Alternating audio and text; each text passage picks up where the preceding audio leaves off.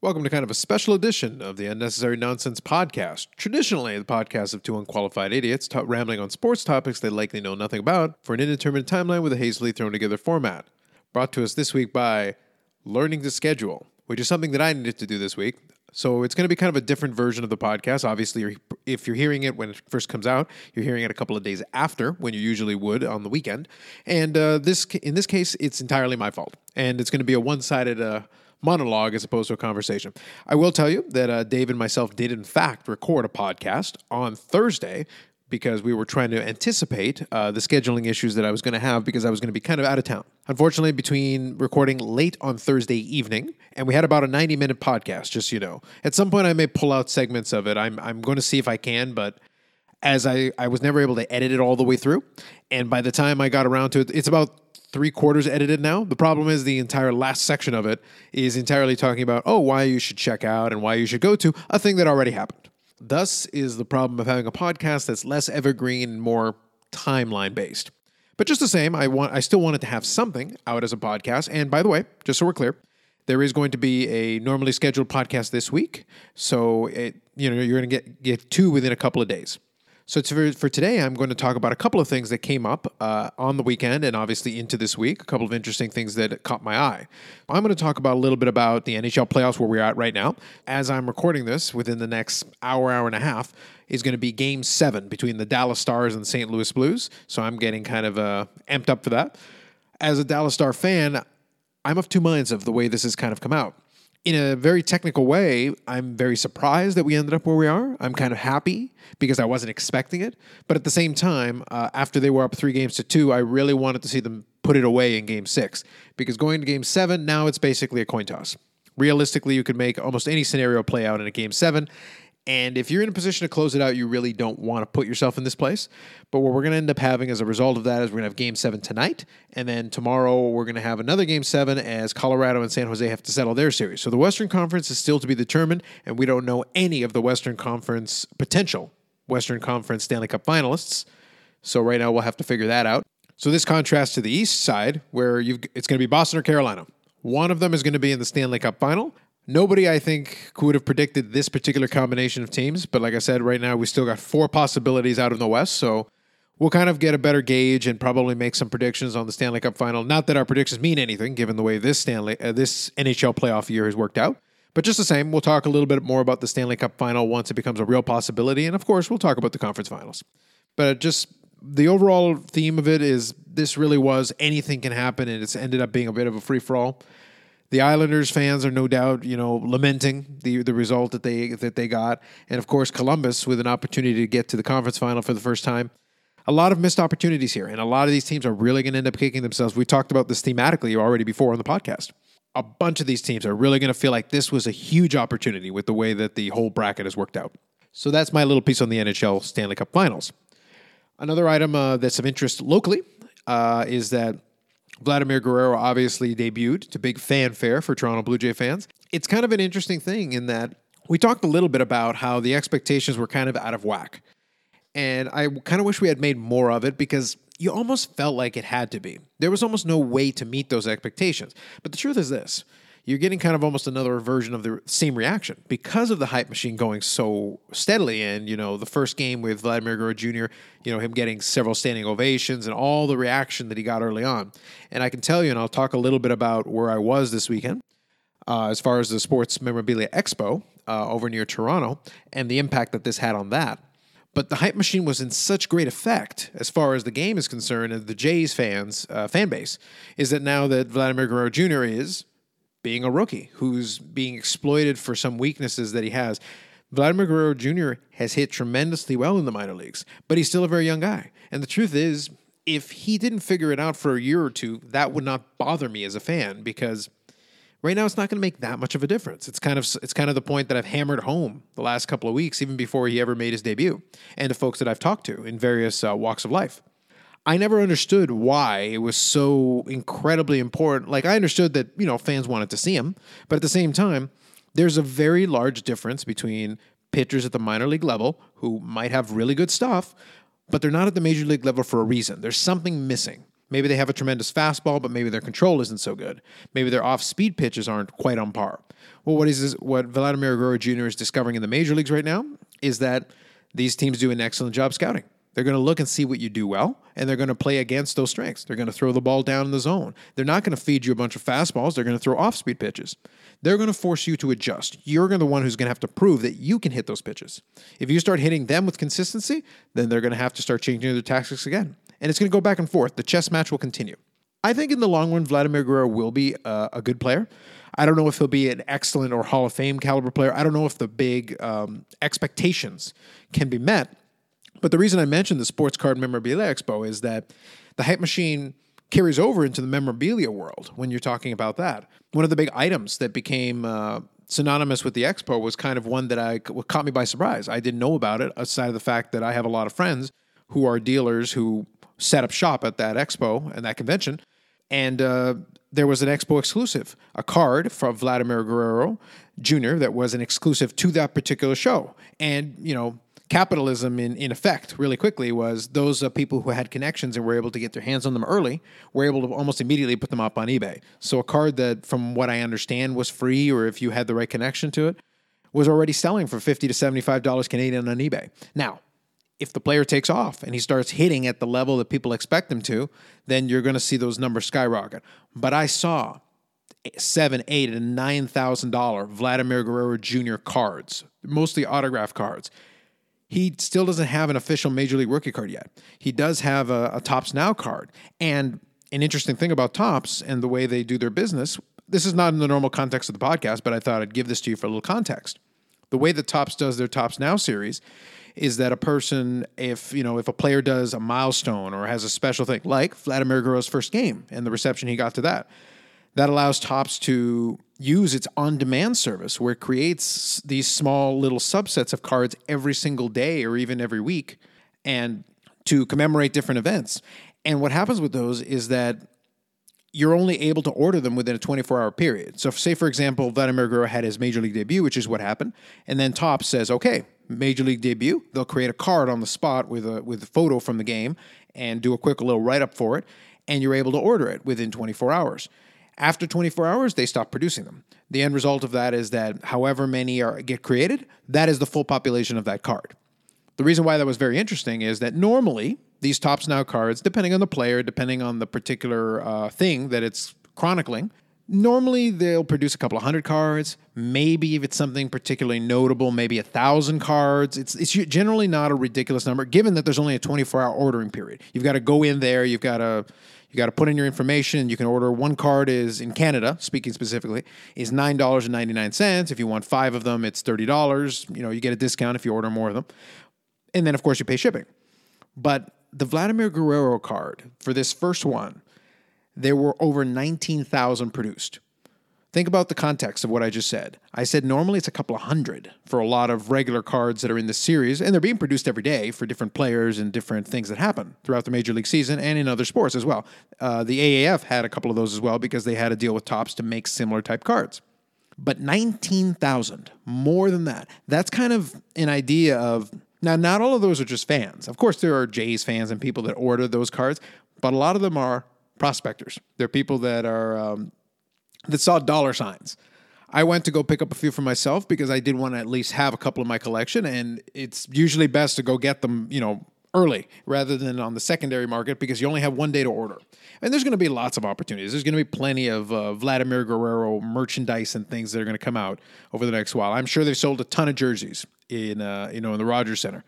But the reality is, no matter how you want to break it down, what a conversation that I remember having throughout the expo, throughout the weekend, was, and I said, and I would always preface it the same way that I've said it on the podcast. I said, what if I gave you, the current market on this player right now? And the market is an interesting thing because much like the stock market, the mentality is very similar, and I'll explain why in a second. I said to them, look at the market as it is right now, for this card here, $9,000 or $1,000 or whatever it is.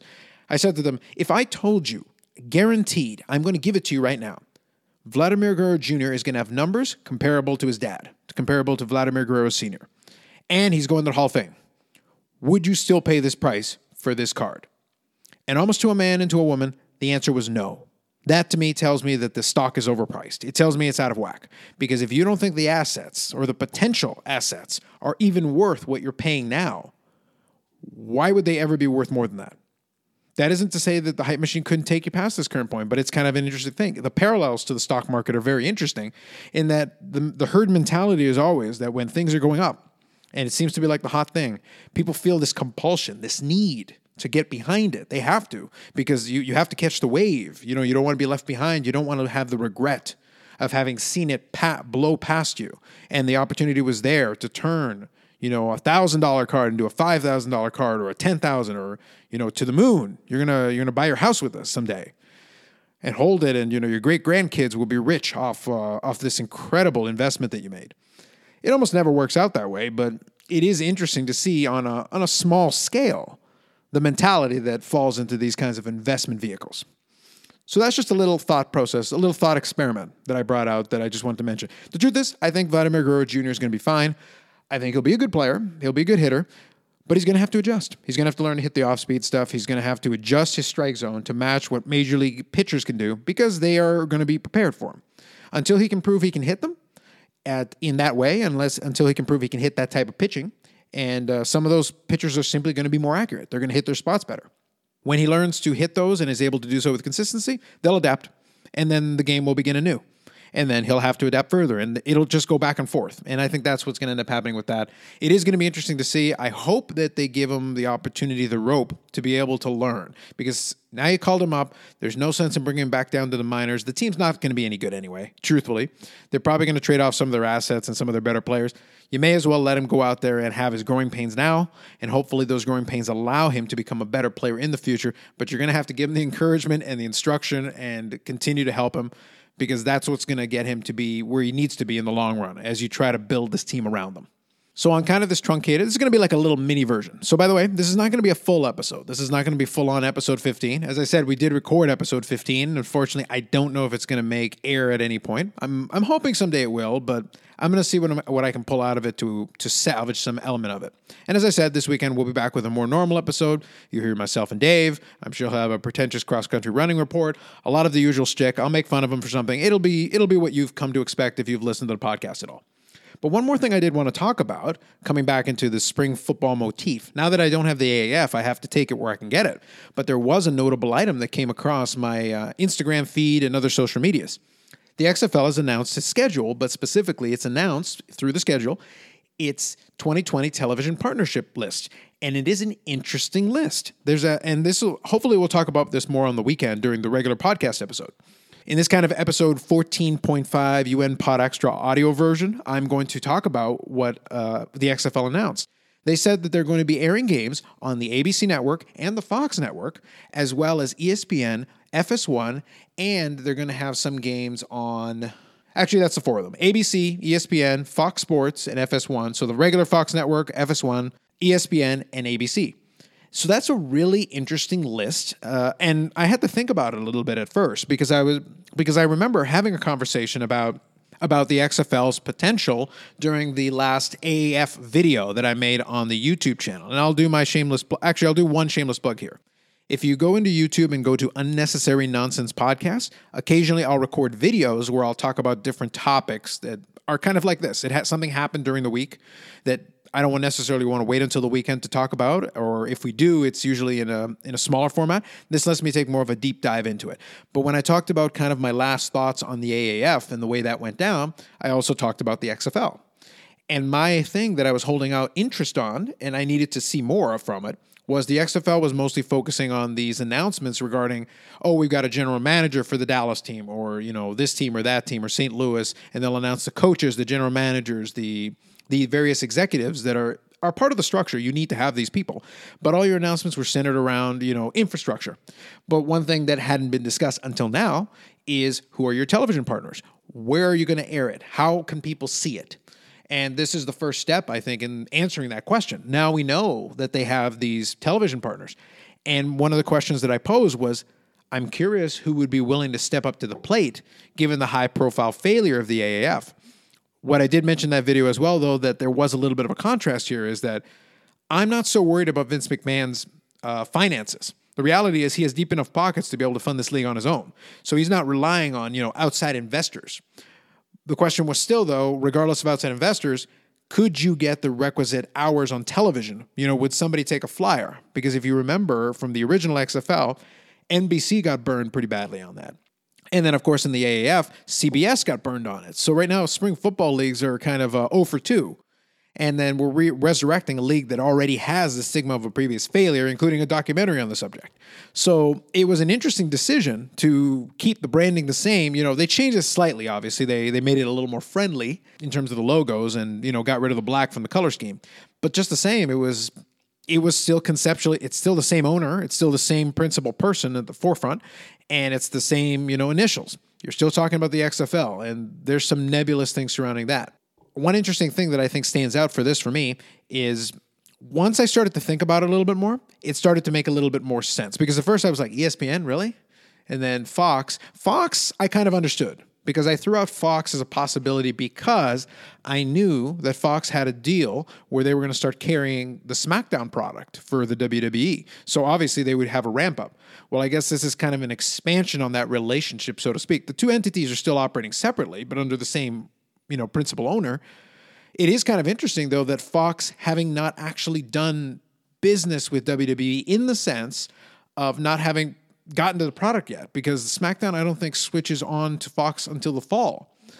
And obviously, and if you know anything about the world of professional wrestling right now, both the Raw and SmackDown product have kind of struggled in the ratings category. I don't know if the Fox executives are thrilled that the main thing that Vince McMahon does well, the one area where he has been supremely successful, happens to be an area where ratings are going down.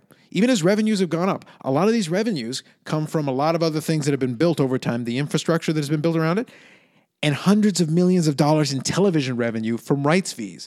Well, I don't know how long those rights fees are going to keep going if the ratings keep going down. If you're, a television product, if you're a television network like a Fox or a USA network, you're paying good money with the expectation that you're going to produce me a certain amount of ratings so that I can sell a certain amount of ad time. If your ratings start to slide and they're not as reliable as I expect them to, even though as a television network, I need to eat up a lot of hours and having live content is generally the best kind of content for engagement, it doesn't mean that I'm just simply going to throw limitless dollars at it. What kind of competition is going to be out there for a product where the ratings are sliding? And that's kind of what's become very interesting about it. But I guess in this case, they were able to get these deals done before that. So Fox is actually going to carry it on the main network, which is kind of surprising. One thing I'll give them credit for here is that unlike the AAF model, which included Bleacher Report, and even with CBS, most of the games were actually on the secondary network, like the CBS Sports Network, which is more of a specialty, or NFL Network even, which did pretty well ratings-wise, all things considered. It's still kind of a secondary network. It's not it's not an ABC. It's not a Fox. It's not even an ESPN, which is still carried in a lot of places. So, like, in terms of exposure and eyeballs, the ESPN and ABC half of it was a little bit more interesting. The Fox part I got. But I had to think about the other one for a little bit. But then it occurred to me, ESPN has been covering a little bit more about the WWE, treating it almost as a sport and talking about it a lot more. And then when Fox is also moving closer to it in the sense that I believe, from what I understand, Fox is going to be airing a separate WWE show, which is going to be a studio show as opposed to the regular programming. So they're getting very invested in the WWE universe. And then now ESPN has started to ramp up its kind of cross-promotion work with the WWE. So all of a sudden, that starts to make a little bit more sense. Like, you know what? If you're going to start doing that with WWE product, much like the Fox thing, well, I guess ESPN wants more content. So I guess they can use that. And ABC, I believe they're owned by the same parent network. I think it's all owned by Disney. I don't have it in front of me, so obviously, correct me if I'm being an idiot, but I think there's a connection there between ABC and ESPN in that sense.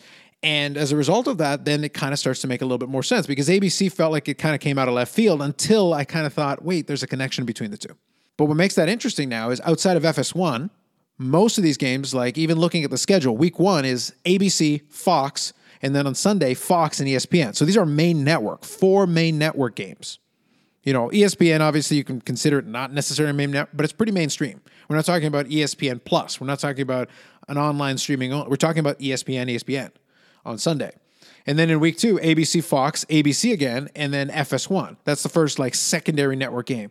So after that, there's an FS1 game every week, but generally there's a game on ABC, a game on Fox, and a game on ESPN. Occasionally there's a game on ESPN too. But for the most part, you're sticking to fairly, even in the first couple of weeks, in the first couple of months, you are getting a fair number of games on the main networks. More often than not, you're getting a Fox game or an ABC game. And usually an ESPN game somewhere in there as well, sprinkled in. That's really good for trying to get eyeballs behind the product. Now, the question that I'm still left asking myself, and if you hear this and want to opine some thoughts, I'd love to hear any thoughts you have on that. The question that is still going to be, okay, so you know what? You've passed one hurdle. Financing, I didn't think was going to be an issue. We're pretty confident that's going to be fine. I think Vince's stubbornness is going to be such that he's going to try to push this through. I'm confident they're going to complete a season, maybe 2. Beyond that, there's going to have to be some kind of success because I don't think he's going to dump money in there forever. And I don't think the television folks are going to stick around if the ratings don't hold up. The real question is, now that leads us to step 2, you got the television partners where they can put real eyeballs behind it. People can get ESPN. And I'm assuming I'm in Canada, so ESPN, though, usually their programming, if they've got something like that, will get picked up by TSN here. So I fully expect that I'll be able to technically see these games on regular television. I won't have to get creative to find, an online stream the way that I had to do with a lot of AAF games, especially when they were on CBS Sports Network, which I don't have access to. I suspect this will be a lot easier.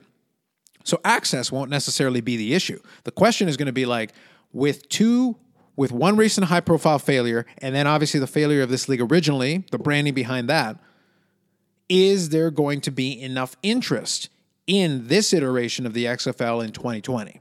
Because we're going to be starting up again in February of 2020, presumably after the Super Bowl again, and you're going to be left to question one more time. Can they sell spring football? Are they going to be able to promote it on that level? I'm sure they're going to be able to find players who will be fine. And from what I've seen, they've done some good work in trying to work on the actual on-field product during this extra year that they've been able to work on it. And they've also had the benefit of using the AAF as kind of a guinea pig to see what worked, what didn't work, what mistakes can you avoid. But at the same time, the market's been stigmatized. There are going to be people out there who are going to be hell-bent on sitting there hoping and praying for failure so that they can say, ha, see? And then point, I told you so. It's kind of a dumb mentality because the truth is, if you don't like the product, don't watch it. But to actively root against the idea of Spring Football League is dumb. Because if you are a real football fan, and that's the real question, I don't think there are that many real football fans as there claim to be. But if you are a real football fan and you want to see more football, you know what? This is not interfering with college football. This is not interfering with the NFL. More product can be good product if they're willing to put in the time and care. But at the end of the day, the proof is going to be in the ratings. The proof is going to be in how many people they get out to the stands. The XFL chose a lot of NFL cities to try to build a team in. I don't know what that's going to look like. But it's going to be interesting. The way they've got it set up is 4 games a week, 8 teams total, and they're on a lot of network games. They're going to be visible for the most part. Obviously, there'll be FS1, which I don't know if you have FS1 or not, but if you do, then more likely you can watch 4 games a week. How that's going to look going forward, what the production is going to look like, I expect, given that WWE has a tremendous reputation for production values, I expect the television product will look good. I expect the announced teams to be vetted, and I expect it to be fairly polished. I just don't know if the interest is going to be there. Obviously, there are going to be some carryover. I don't know if some AAF fans are going to be burned by the experience of investing themselves into a league that failed and then having to come back, and here's another league that's going to attempt the exact same thing in almost the exact same time of year. It'll be interesting to see. So if it all comes to pass and they get through their 10-week regular season, the playoffs are going to be on April 18th on Fox. This is April 18th, 2020, and April 19th on ESPN with the XFL Championship, the new inaugural XFL Championship, happening on April 26th, 2020. Be there. Book your tickets in advance. So we'll see how that plays out. But I really did want to talk a little bit about the XFL thing because it was very interesting. I don't know what it's going to look like, and I don't know what's going to happen. Obviously, everything we're talking about now is speculation. We're almost a year out, but it's going to be fascinating to see what the player pools are going to look like. And I'll also be curious to see how they structure the composition of these teams and start putting it together. So that's all I have to say here in kind of a special episode 14.5 of the Unnecessary Nonsense Podcast, an audio Unnecessary Nonsense Podcast extra, if you will. So before I go, I'm going to do a couple of shameless plugs as normal. You can catch this podcast in its normal format, either on YouTube, as I said, on Unnecessary Nonsense Podcasts. They're generally audio only if it's a podcast. I will do videos from time to time there as well. You can also catch us on iTunes, Spotify, or Google Play, wherever you get your podcasts. We are on Instagram at Unnecessary Podcast, Twitter at Unnecessary_pod, and our site is unnecessarypod.podbean.com. So normally it's myself and my co-host Dave Turbo. So we come on and talk about different topics. It changes depending on what's going on, but usually that's what we do. We have a little bit of fun. We try not to take ourselves too seriously, and we try not to take the world of sports too seriously because it's sports. Why take it that seriously? If you're interested in any of that, we'd love to catch you again the next time we do an episode. There'll be probably another one this weekend. We expect to be back to kind of our normal scheduling. And hopefully we'll see you then for episode 15 of the Unnecessary Nonsense Podcast. Thanks for listening.